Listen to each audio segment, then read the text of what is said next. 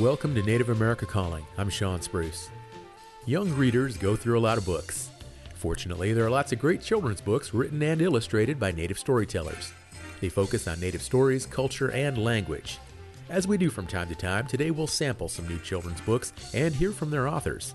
We'll also get insights on some of the many other choices out there. Do you have a recommendation for a new Native children's book? Join our discussion coming up after the news.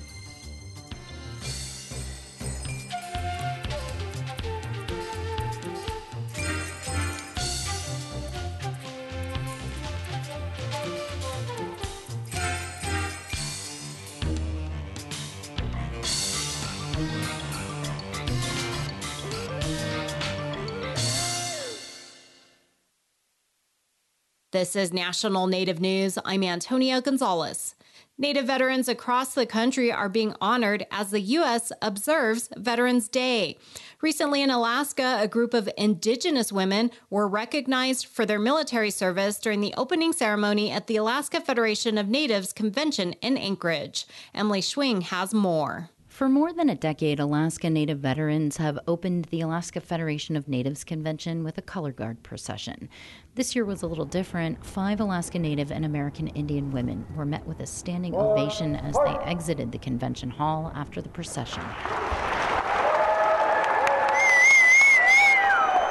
Juanita Mullen is from the Seneca Nation in New York State. She just retired as the American Indian and Alaska Native Veterans Liaison for the U.S. Department of Veterans Affairs. For the female veterans, actually putting him first in line was the first time I ever seen them do this.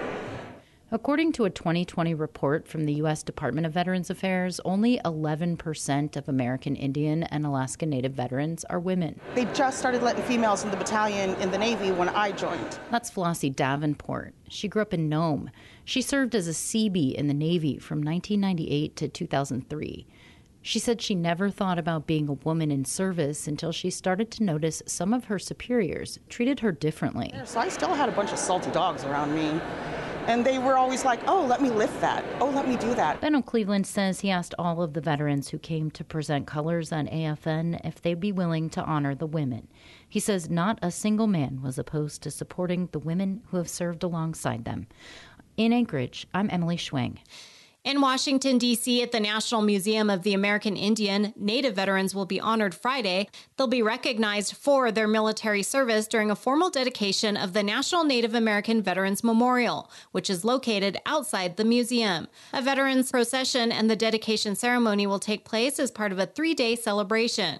Events feature films, performances, and a veterans hospitality suite. More than 1,000 veterans are expected to take part in the procession along the National Mall from the museum to a ceremony stage in front of the U.S. Capitol. The museum will live stream the procession and dedication starting at 2 p.m. Eastern. The U.S. House Committee on Rules is holding a hearing next week on legal and procedural factors to seating a Cherokee Nation delegate in the U.S. House of Representatives. The Cherokee Nation of Oklahoma is calling on Congress to honor the commitment made in the 1800s to seat a non-voting delegate from the Cherokee Nation in the House. The government and the Cherokee Nation reached an agreement through a treaty nearly 200 years ago.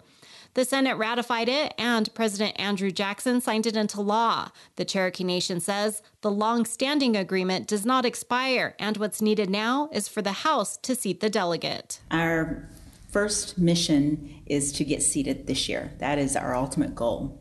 That's Cherokee Nation citizen Kim Teehee, who has been chosen as the tribe's delegate.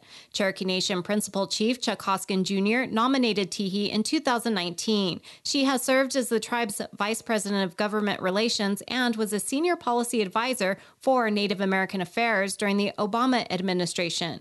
She has also served in multiple leadership positions on Capitol Hill, including the bipartisan Native American Caucus in the House and in the Cherokee community. The hearing is scheduled to take place Wednesday. Tune in to National Native News next week to hear more from Teehee about the importance of a Cherokee Nation delegate and her plans for the position. I'm Antonia Gonzalez.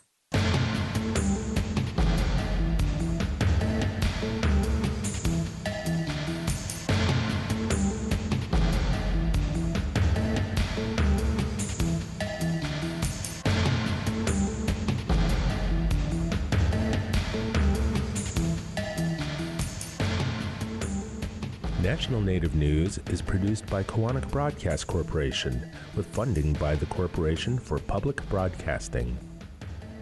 A historical master trauma class taught by Dr. Ruby Gibson and staff provides tuition-free online training to tribal members who are therapists, counselors, social workers, and traditional healers. Enrollment deadline is March 24th, 2023 at freedomlodge.org, who support this show. The Indian Arts and Crafts Board promotes Indian artists of federally recognized tribes through its online source directory. Information on this no-charge opportunity available at doi.gov/IACB, who support this program.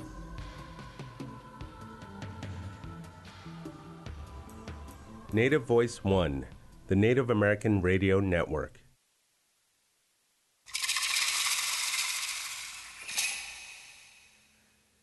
This is Native America Calling. I'm Sean Spruce.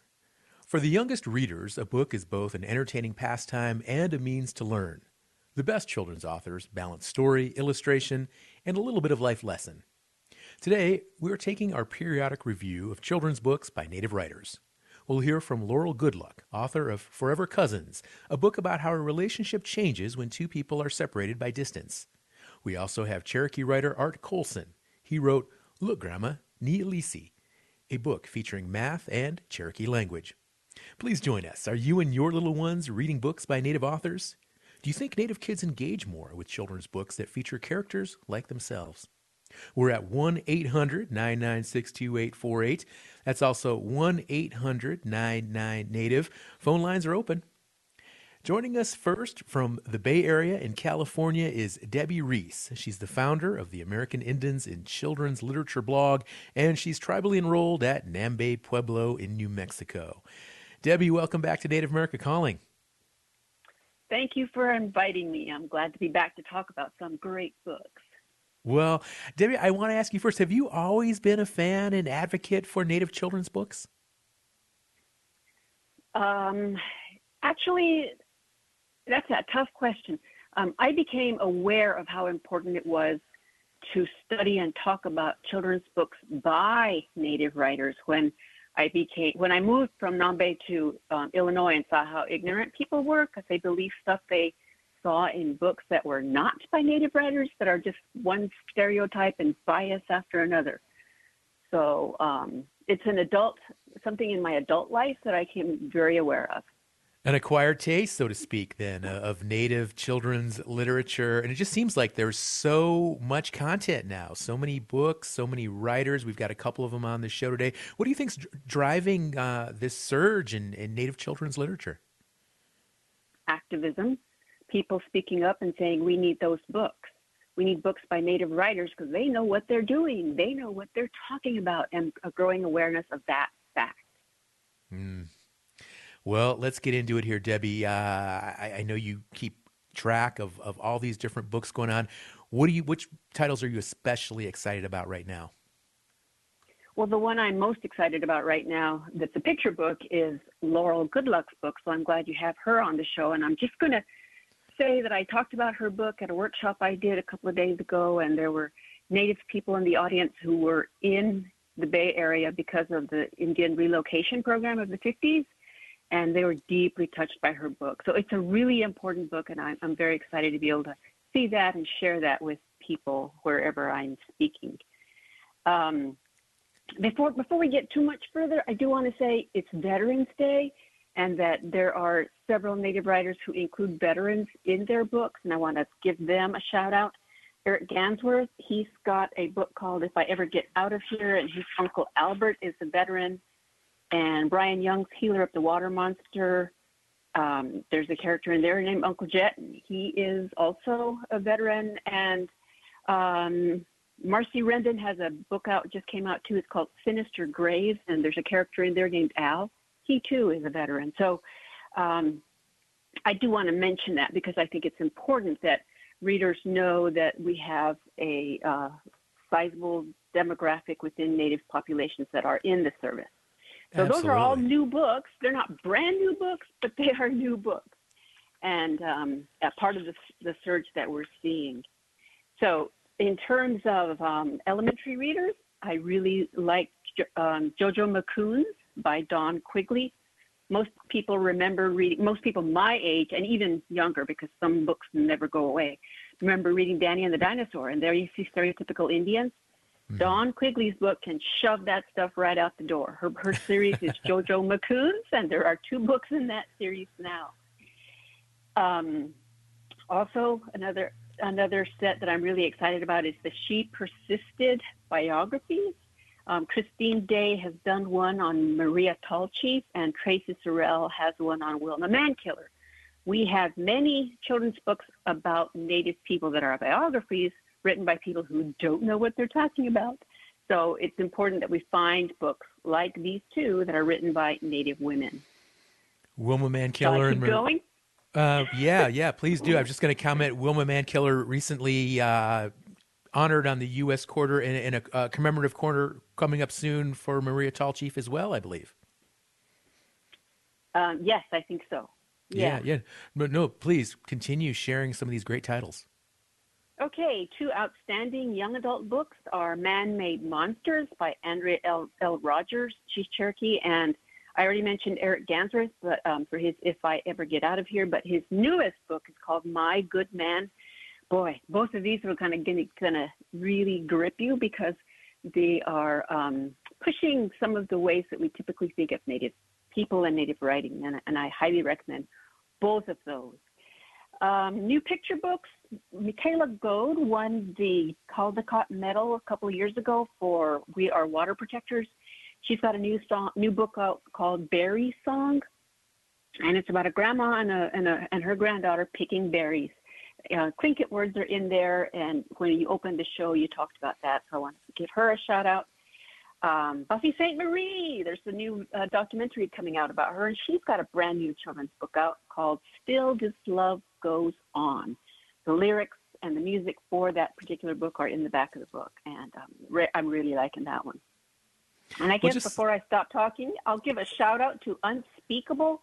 The Tulsa Race Massacre came out last year.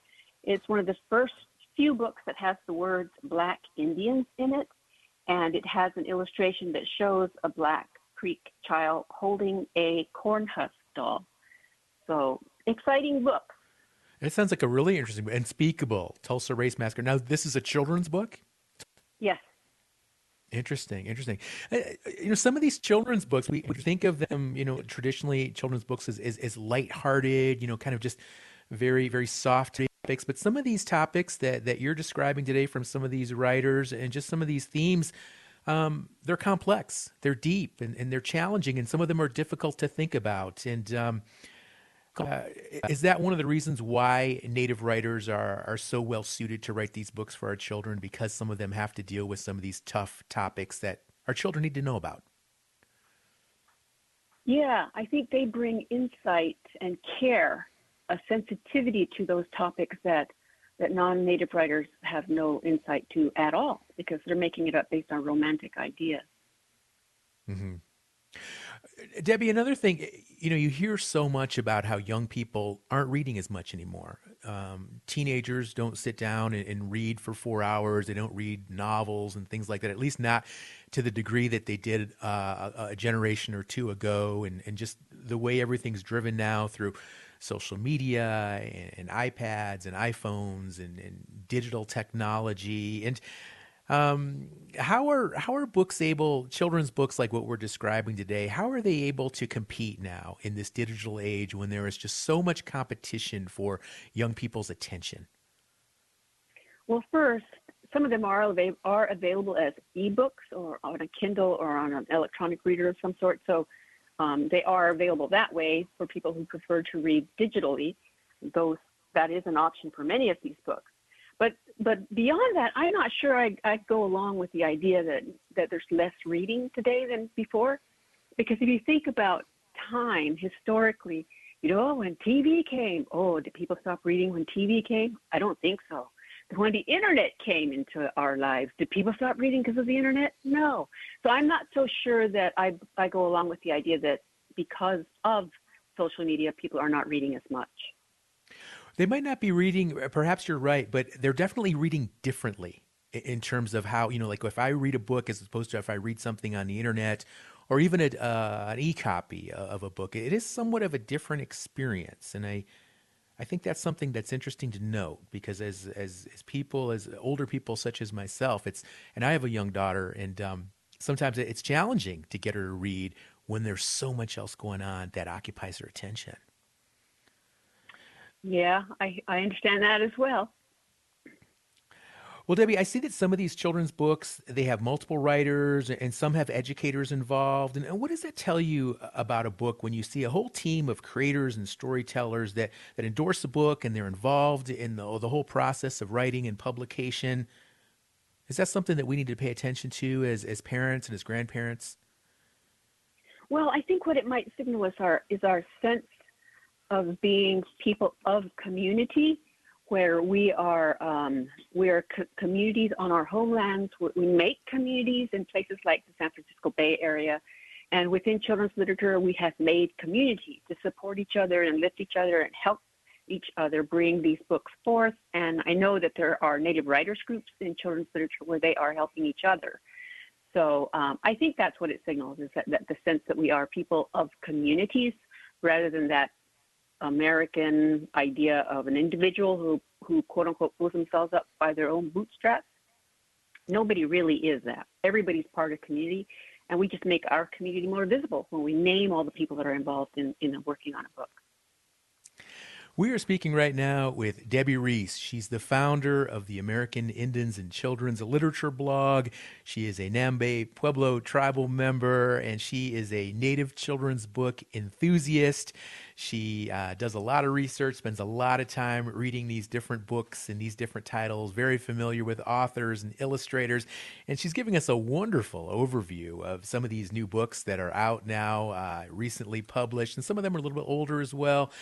She gives a shout out to some Native books that incorporate Native veterans, which is only appropriate today, November 11th, Veterans Day 2022. So if you haven't had a chance to thank a Native veteran today, please encourage you to do that. Reach out to a Native veteran and say thank you. And if you have a question or a comment for today's show, if you're a big fan of Native children's books, if there's a special title that you really enjoy and would like to share, give us a call, 1-800-996-2848. We've got Laurel Goodluck, author of this new children's book, Forever Cousins. She's coming up right after the break.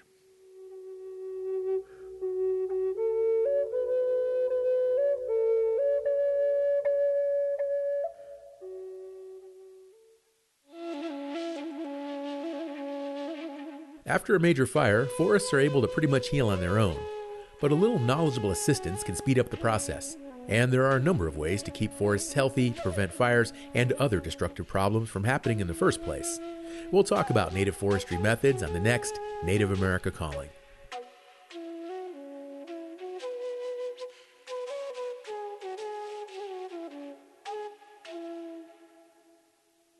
Did you know more than 51,000 Native and Indigenous people are living with epilepsy in the United States? Epilepsy is a neurological disorder that causes recurring, sudden, unprovoked surges of abnormal electrical activity in the brain. Call 1-800-332-1000 to get information and resources. Help someone you know by learning seizure first aid at epilepsy.com/first-aid.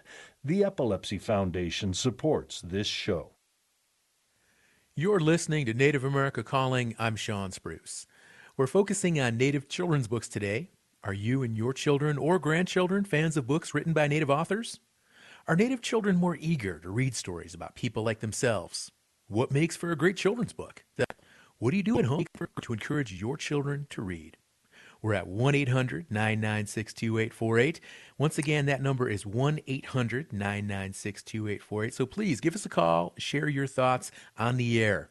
Since we're talking about books today, we also think it's fair to point out that Turtle Mountain Ojibwe author Louise Erdrich just won the prestigious Beresford Prize. She'll get $50,000 from the nonprofit United States Artists. The prize is for her Minneapolis bookstore, Birch Bark Books. Our next guest is joining us in Albuquerque, New Mexico, Laurel Goodluck. She's an author, and she's Mandan, Hidatsa, and Tsimshian. Laurel, welcome to Native America Calling. Hi there. So happy to be here. Thanks for having me. Well, it's wonderful to have you as well. And Laurel, congratulations on your new children's book, Forever Cousins, published earlier this year. We just heard Debbie Reese give it rave reviews. Tell us, why a story about Native cousins? Well, basing on my own experiences of growing up in the Bay Area in California, I just had several cousins, aunties, uncles, family, and intertribal community. And I was an urban Indian. And so we had this community that my parents made for us to make sure that we were connected to our culture, we were connected to our homelands, and that we could practice cultural activities and traditions, whether we were in the city or that when we were connected to in our homelands. So I wanted a story like that because there's so many Native Americans now that live in the cities and are very resilient, and they have their culture to lean on. And I want young readers to remind them of that. I'm holding a copy of Forever Cousins in my hands right now, and the illustrations are just absolutely beautiful. Your illustrator, Jonathan Nelson, just did a fantastic job, and the pictures are just so relatable to any Native family, the children, the events that they attend, the characters, and just the different little activities that they get involved with. Tell me, how did you and Jonathan collaborate together on this book? Well, just so lucky to have Jonathan doing this book because he tells the other half of the story through his beautiful art, his illustrations, and the process for working with an illustrator really doesn't happen until the publisher introduces you to the illustrator or the possibility of a few illustrators. And of course, the publishers that I'm working with all understand the importance of having a Native person be on board as an illustrator to tell that other half of the story. And so Charles Bridge brought Jonathan up, loved his art, saw his other book, which he does about the laughing party, the Navajo laughing party, and his other book called Hey Dog, and just fell in love with his illustration. So it's really through Charles Bridge that brought us together. Mm-hmm. Well, just you two make a fantastic team. And whenever we do these children's media shows, I've gotten into the habit of consulting with my daughter. As you know, I'm a middle-aged parent here, so what do I really know about children's books? What kind of insights can I really offer? So to gain a young reader's perspective, Laurel, I gave a copy of one of your books, Forever Cousins, to my 8-year-old daughter. Her name is Celeste, and let's hear her review of Forever Cousins as she shares connections to her own family and even offers insights regarding the treatment of one character, a younger cousin named Forrest. Celeste, you just finished reading this book, Forever Cousins, written by Laurel Goodluck. What's it about? It's about two cousins that have a really, really strong bond. Kara and Amanda. What is it about their bond that makes it so special? Their family, they love each other, and they are Native kids. They dance in powwows, and that really surprised me because I dance in powwows. At one point, one of the cousins has to move away. How do the girls deal with that? Well, they just have to try and be strong. But Amanda, she did not dance in powwow, and that made me feel a little bit upset because I had to be strong because I moved in junior girls this year, and I had to be strong and dance for the first time without my cousins. Me and my cousin, we do get things from each other. We tell jokes a lot, and we have a really strong bond too. Is it difficult for the two girls to live so far away from each other? Well, sort of, but they get packed together at the reunion, and that's a very beautiful thing. You leave, and then you come back, and it's just a beautiful thing. You know how Forrest is annoying? I gathered that from the book. Yeah, he's kind of a little bit of a bother to the older girls. Yeah, I have a cousin and he's a little bit of a bother. Celeste, if you were to talk to the woman who wrote this book, what would you tell her? I would tell her it's a great book, and I do have a few things that I do not like about the book. Well, please share them. They are that, as I mentioned, those kids didn't play with with Forrest, and he looked like he felt a lot left out, and that's a little bit upsetting. I mean, they exchange dolls, but they don't play with Forrest when they're about to leave. Anything else you want to say about the book? I'm not sure. Maybe I get off now because you have a lot more guests to interview? Yeah, I kind of do. Thanks for your time, Celeste. Uh-huh. That was our in-house children's book reviewer, Celeste Spruce, offering feedback on Forever Cousins by Laurel Goodluck. Well, Laurel, you've got a fan here with your new book, but we are feeling a little bad for Forrest.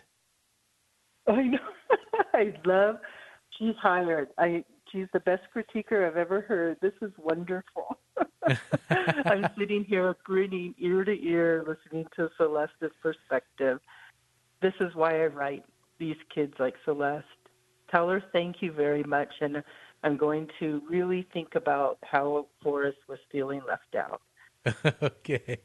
I appreciate it. I'll be sure and relay the message. And Laurel, Indian Country wants to know, any connection between Forrest in the book and your famous son, actor Forrest Goodluck?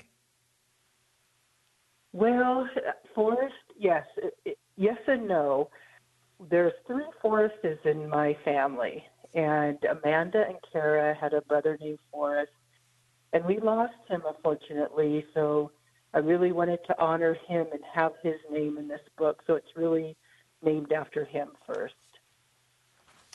Wonderful, wonderful. Really appreciate you sharing that personal information there. And so the book, I know it somewhat resembles your own life. As you shared earlier, you grew up in the Bay Area, and you can relate to these characters, these cousins, through your own life experience. Yes, definitely. We know that our cousins are more like brothers and sisters to us, that we grow up with them, and our aunties and uncles are like fathers and mothers to us too, this close family that one gets being from a Native family, even just crosses over different tribal nations. I think this universal feeling of that you have your cousins forever, and that's just the emotion I really wanted to get across in this book. Celeste and I, we really appreciated, like I mentioned earlier, the drawings. Like there's scenes where the girls are sitting on lawn chairs at the powwow, and I mean, they look almost like family photographs that we have. And she really also liked the toys. She loved the dolls that the characters played with, and she really loved the backpacks, especially the one that had like the pony designs on it. And she really, really liked those. So there's just so many rich elements in your book, Laurel, that, and again, you just really did a great job of capturing a contemporary Native American family. Let's go ahead and go to the phones now. We have Alex listening on KUNM in Albuquerque, New Mexico. Alex, hello. Yes, hello. Hello, can you hear me? Yes, Alex. Yes, no, I was just, as a teacher, there's a book that I use, and that's written by a Navajo author. Her name is, child author, her name is Marisol Paramo, and the name of the book is called Bella the Caterpillar. And it's a coming-of-age story, and it's something I just wanted to shout out because we try to bring in as many different perspectives when we're teaching our youth, our kids, and we've used that book several times. It's an awesome book. Well, Alex, thanks for calling in today and sharing that title, Bella the Caterpillar. And let's ask Debbie Reese. Debbie, are you familiar with Bella the Caterpillar? Oops, I don't think we have Debbie on the line right now. Well, let's ask Laurel. Laurel, are you? Yeah. Sean, one thing I wanted to say, that book, won the Children's Book of the Year award for the Southwest Arizona New Mexico Book Award, the Southwest region. I think it was like 2 or 3 years ago. So it's pretty well known, and I think they're translating into Navajo now because it's in English, but they're going to translate into Navajo for 2023. Okay. All right, Alex. Thanks for all that background, that information. The title, Bella the Caterpillar. And Laurel, I want to ask you, I know you've got a lot of irons in the fire. You've got more books coming out. As I understand it, you're also working on a project, a children's book about Deb Haaland, first Native American Secretary of the Interior. Tell us about it. Yeah, I've been working on this for a while now, and very fortunate to be able to join She Persisted team that Chelsea Clinton started with a picture book, and then she expanded into chapter books. And so, as you said before, Debbie mentioned before, Wilma Mankiller by Tracy Sorrell, and also Maria Tallchief. So I'll be joining this next year's series, and Deb Haaland will be featured. And I'm just honored to be able to do this book because she's a fascinating woman who just worked hard her whole life and figured things out and how to use her voice, how to be fierce for all of us, how to share that as a community, and how to really listen. And her duty to service is just, she's just a role model for everyone. But it's also, as I researched her, just able to see elements of my own family, our own communities. There's so many commonalities. So I'm just proud to be part of this series and proud to have voted for her also. Well, I want to talk more, Laurel, with some of your other new books that are coming out. But before we do that, I would like to circle back around to Debbie Reese. And Deb, I wanted to ask you, our caller Alex mentioned the book Bella the Caterpillar. Are you familiar with the title? No, I'm looking it up, but no, I don't know it. Okay, all right. Well, yeah, feel free when you want to chime in if you have after you had a chance to take a look online there. Would sure appreciate it. And so, Laurel, you also have, I understand, about another 6 children's books that are coming out in the relatively near future? Right. There's 4 of them that have been announced, including Deb's, and also one next year coming out with HarperCollins, which is with the imprint called Heart Drum, which is a specific imprint, first one of its kind for Native, for Native writers writing children's books. So I'm so proud of this imprint, and so proud to be working with Rosemary there, the editor, and also with Cynthia Lytek-Smith, who also works with this imprint. But we're, as a team, putting out Rock Your Mocks, and I understand that you're related to Jalen Atsey, who really started this movement with her thought about wanting to wear her moccasins beyond just the ceremonies or the dances that we participate in as Native people. And she questioned, why can't we wear these year-round? And that really hit home with me because I used to run a Native teen camp, and that's one thing I focused on all the time, that you can have your culture every day. You can have your culture as something to lean on, something that you can learn to helps you problem solving, helps you feel connected. There's so many layers that our culture gives us, and that's what I hope to do with this book, is to take it further and show kids across the nations rocking their mocks. So, yeah, that'll come out next year. And another book called Too Much, and this is with illustrator Bridget George out of Canada. And she is, we're doing this book together that will show a Native family, a little boy who feels a little bit crowded at times and wants to be on his own. It feels a little too much. So I'm really trying to bring in modern stories with humor and to show kids' everyday life experiences and culture sprinkled through. So that's what Too Much is about. Laurel, this is really fascinating, and I know you write from the heart. I know you write to empower and to celebrate our Native people and our culture. But I also do want to ask you, with all these projects and these high-profile books that you're involved with and that you've authored, is it financially lucrative to be a Native children's writer as well? Well, that's a good question. And I'm still finding that out.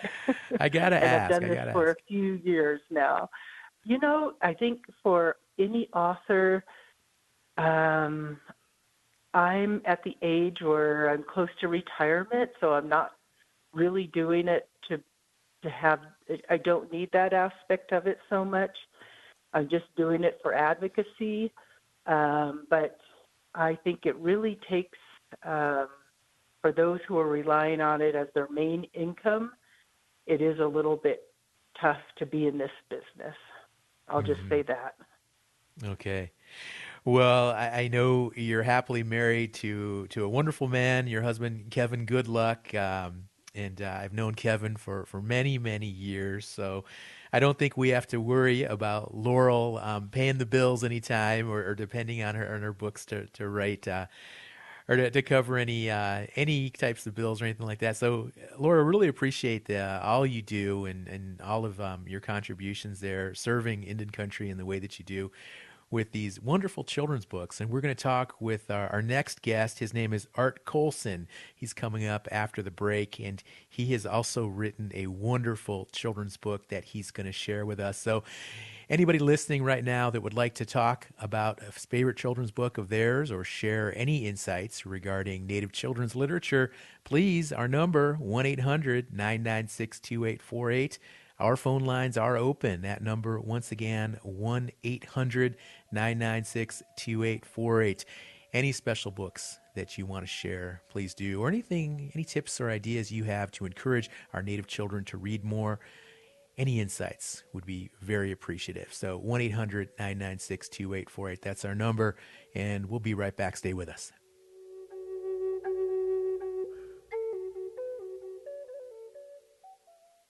This Native American Heritage Month, remember, 1 in 3 Native American adults have high blood pressure. Check it at your nearest community health center. If the numbers are above 120/80, talk to a healthcare professional. Native community well-being is very important. You can take action by visiting heart.org/HBP Control. This support provided in partnership with HHS/OMH and HRSA under cooperative agreements CPIMP 211227 and CPIMP 211228.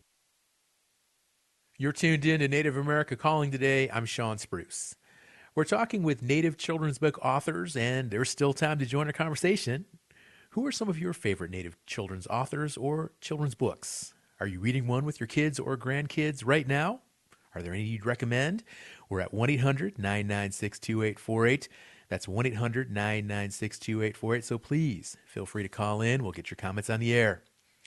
Joining us now from somewhere in the Smoky Mountains in North Carolina is Art Colson. He's a writer and a citizen of the Cherokee Nation. Art, welcome to Native America Calling.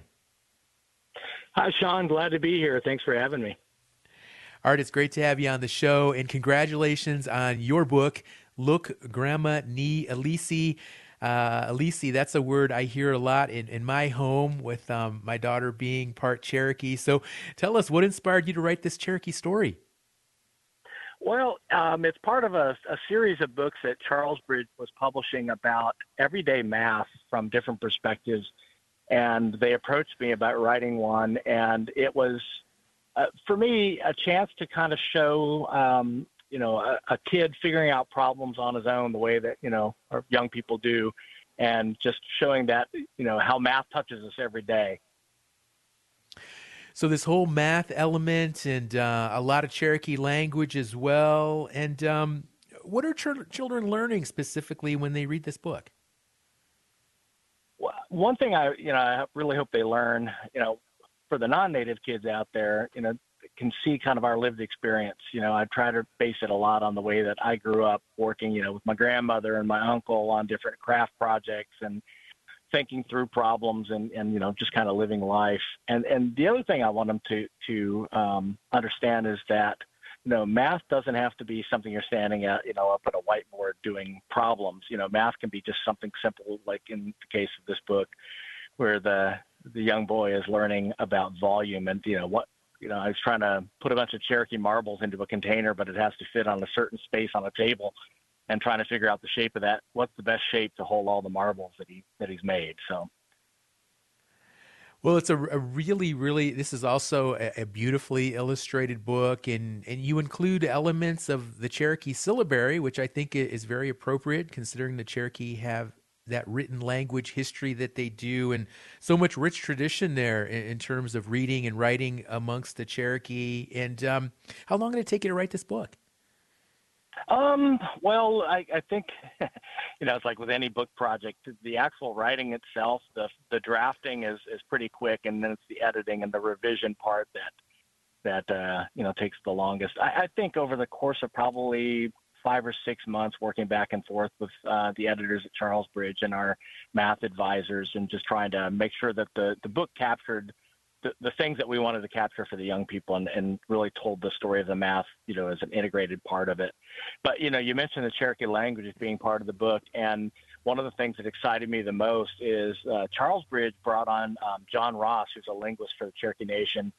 And John made an entirely Cherokee version of the book, which is available for free. People can download it, and there's also a Cherokee language workbook that can be used like in Cherokee immersion classrooms and such to work with the math and the book. So it's very exciting for me. They just released a Spanish version of the book as well. So I always tell my kids it's my first trilingual version of the book. It's got Cherokee, English, and Spanish in it, and so it's pretty exciting for kids. For kids from all cultures to be able to kind of look at the book and see the universality of the way that our kids live, that we're not some, stranger or outsider. We are part of the community. We're part of, their lives, and, they can see that we live like they do.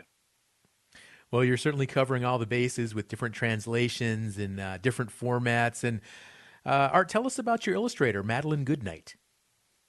Oh, it was the illustrations are just phenomenal. As a writer's heart, it pains me to say this, but I think the illustrations really tell the story better than my words did. I really, there's a spread in the middle of the book where the young protagonist is just very frustrated. He can't figure out the problem. He wants his grandmother to solve the problem for him, and she's kind of putting him off. She's busy doing something else, and she's putting him off. And he just goes and he just flops down in the middle of his bed. And Maddie's illustration, like overhead shot of the kid just flop down on the bed in frustration. I thought that is just a perfect illustration for this book. It just shows, how intense some of these real life problems are to young people. That I got to find this thing, and nobody's helping me, and I can't figure this out. But he does. He does eventually. Spoiler alert. He does eventually figure it out. And work it through. And so I think that showing that part of the problem-solving process, the frustration that sometimes a young person might feel, and the way that you kind of persist and you work through it and you think about it and you kind of look at what the tools that you have at hand. And he does a really good job of figuring that out. Art, it's really interesting that you mentioned how in some ways the illustrations can almost be more impactful than the actual words in a children's book. And it brings to mind a memory. A few years ago, I was with Celeste, my daughter. We were in an airport and we were trying to read, and it was kind of busy.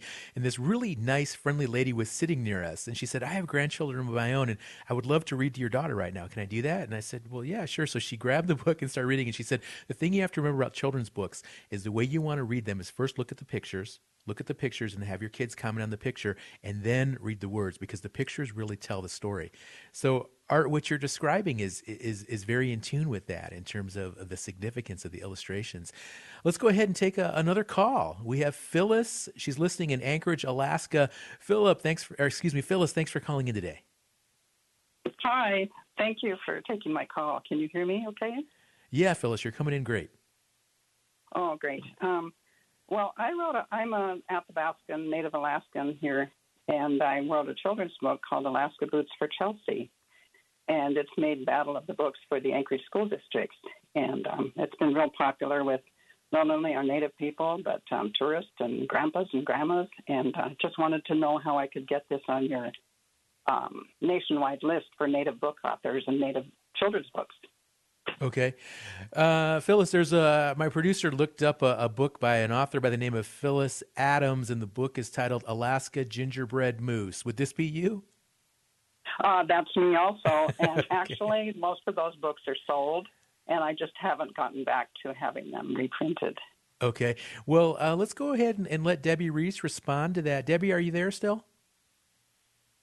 Yes, I'm here, and I think I need Phyllis to write to me and tell me about her books. My website, American Indians and Children's Literature, has a contact space, so she can write to me there and tell me the titles of her books, and I'll take a look. All right. Thank you, Debbie. And Phyllis, thank you for calling in as well. And any other Native writers or aspiring Native children's writers, please call in with your questions, 1-800-996-2848. We're talking with Art Colson. He's the author of this children's book, Look Grandma Ni Elisi. And Art, if you could you translate that full title for our listeners that aren't fluent in the Cherokee language? It says, look, Grandma. So it's pretty complex. Yeah. I was just calling the book Ni Elisi, and then they, of course, wanted to put the English out there as well, just so that, it'd be accessible to kids who didn't speak Cherokee. And, in the book, kind of like in our house, we kind of speak a blended, some English words, some Cherokee words. And, you have to always talk to your pets in Cherokee because they only understand Cherokee language. So, when your cat's not listening to you, it's because you're not talking to the cat in the language it understands. So I taught my kids that early on. And Art, do you hope that a lot of non-Native children will read this book? And if so, what do you hope they get from it? It's like with any of the books that I've written, and I do a lot of school visits and particularly non-Native schools. And what I always tell the kids, if nothing else, I just hope that they, get from my visit and from my books that we're in the present tense. We're here. We, Native people are in the present tense and in the future tense. We're not all in the past. Don't talk about us as if we're, all, gone. We're here. We're living among you. We're doing the things that, everybody else does, caring for their families and their loved ones and living in their community and, contributing to their communities. And so I really want kids to think about that and just see that, our lived experience is just as valid as their lived experience. Might be a little bit different, might eat some different foods, might have some different traditions or have different words for things. But, young people are young people and, they all kind of want the same thing. So I want them to see that universality of our experience. We've got time for another caller. Mary, listening in Santa Fe, New Mexico. Mary, you're on the air. Hi, Sean. Thank you for having me be on the air. Yeah, I wanted to give a shout out to Lori. I know Lori and her husband as well. Went through medical training together. But I'm just really happy, Lori, that you're creating these books for young Indigenous children and some different perspectives. But I wanted to share a couple of books from an author, Monique Grace Smith, and she's in Canada. She's an Indigenous author from Canada. And because I'm so pleased with her work, another reason for that is that our daughter, Nicole Neidhart, has been an illustrator for a few of the books that she's worked on with her. The one book is called When We Are Kind. And I feel that book is really beautiful because it's very inclusive of different relationships, LGBTQ presences in the illustrations, as well as kids in wheelchairs. And it's just really beautiful illustrations in that book that's for young kids. And then a book that just came out that Monique Grace Smith did that is the youth adaptation of Braiding Sweetgrass, that is by Robin Wall Kimmerer, is coming out, and Nicole also illustrated that book. And I think that's going to be a really important book for teachers and for young people because, her book has really been on the top, 10 of the New York Times and paperback. So I'm just really happy to share this information. Mary, thank you for calling in and sharing those titles. And we're just getting such a wide range of callers today and insights and recommendations on books. And Laurel, it sounds like Mary is a family friend. Did you want to respond, say anything? Yes, I just wanted to say thank you for acknowledging that. And, it is so important that we reach young people, and we do have a great community of Indigenous writers and illustrators. And I just remember meeting Nicole Neidhart, who is doing all this fabulous illustrating, Mary's daughter. I was at India Market one summer, and I just loved her art and looking at it, and then I looked near her booth, and there was her father, and I was like, are you two related? But I was just drawn to her art. It's just beautiful. So congratulations to Nicole and all that, her art, and getting out into the world with children's books. Oh, beautiful story, Laurel. Thank you for sharing. And I want to go back to Art Colson now. Art, more children's books in store for you? Yeah, I've got one. There's one that's been announced, several more on the way after that. Actually, I'm going to be writing some adult and young adult books after the next children's book. The one that's been announced is coming out from Simon & Schuster in 2024, and it's called All the Stars in the Sky, a picture book about a young Cherokee boy and his grandmother talking about he's really anxious to be the star of the day at school, and Grandma wants to know what that means. And he goes, well, I'm the most important person in the whole school. And she said, I have news for you, Cheech. You're not the most important person anywhere. And she talks to him about community, the importance of community and family, and that no one person is, his own constellation. And so that's coming out for young people in 2024, which seems so far off. And then, as I said, after that, I've got a book for adults that I'm writing with my friend Marcy Rendon, a great mystery writer from Minneapolis with me. And then after that, I've got a young adult horror book that's going to be coming out. So I'm very excited about those two, but neither of those have been announced. Art, you are a full-time author. How many books in total have you written at this point? I believe I just had 4 that came out like in the last month. 4 came out from different publishers. I really think they should schedule them a little bit better, but they don't always work together that way. I have 15 out right now, including a couple of graphic novels and a play. And the rest are, it range from picture books to middle grade fiction. I have a novel that came out last year called Chasing Bigfoot, which is a lot of fun to write. It's about kind of where I am here in the Smoky Mountains. It takes place there. Kind of an exciting book for kids. Art, earlier I asked Laurel about the financial benefits of being an author, and with all these books that you have in different genres, children's book, adults books, are you able to make a living off your writing? No. I wish it were, and I think that we'll get there. I mean, as you mentioned earlier in the broadcast, it's we're kind of going through this renaissance of Native writers writing Native stories. The finances haven't caught up with that yet, but places like Heart Drum, as Lori mentioned, are trying to change that. And I'm working with a lot of great publishers that see the value, but the money just hasn't caught up yet. But I'm confident it will one of these days. It sounds like sometimes when writers can really cash in is when they can sell like TV shows or movie rights. They can option their stories to producers of films and things like that. Is that something on your radar, Art? Always on my radar, and there have been discussions. I've actually written a TV pilot, but it didn't, the production company ran out of money, so it didn't go anywhere. So, we're all doing these things that we try to go into different media and different genres, just trying to tell the stories where the people are and the way that they consume them. And so TV and movies are definitely a part of that. Books are a part of that, but our songs and our dances are part of that. So it's just the different ways that we tell stories. Art, I want to thank you again for coming on the show and your book, Look Grandma Ni Elisi, another beautiful, beautiful children's book by a Native author that we've profiled on our show today. And unfortunately, that is all the time we have. But I want to thank all of our guests today, Laurel Goodluck, Debbie Reese, and Art Colson, for an engaging conversation on Native children's books and the authors who write them. Join us next week for another round of discussions about Native issues and topics. Our executive producer is Art Hughes. Our producers are Andy Murphy and Sol Traverso. Marino Spencer is the engineer. Sho McPollen is the digital producer. Nola Daves Moses is the distribution director. Bob Peterson is the network manager for Native Voice One. Clifton Chadwick is our National Underwriting Sales Director. Antonia Gonzalez is the anchor for National Native News. Charles Sather is our Chief Operations Officer.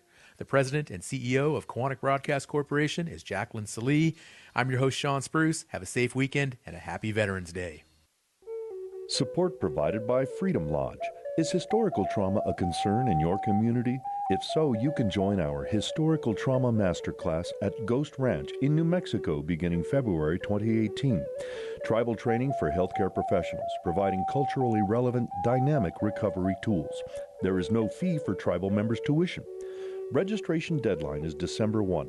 Complete information, including paper or online registration, at freedomlodge.org/education.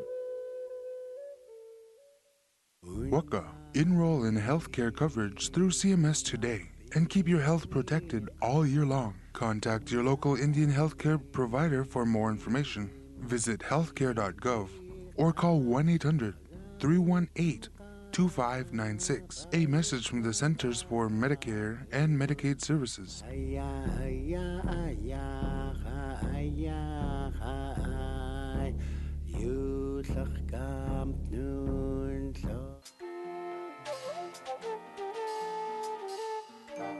Native America Calling is produced in the Annenberg National Native Voice Studios in Albuquerque, New Mexico by Quantic Broadcast Corporation, a Native nonprofit media organization. Funding is provided by the Corporation for Public Broadcasting with support from the Public Radio Satellite Service. Music is by Brent Michael Davids. Native Voice One, the Native American Radio Network.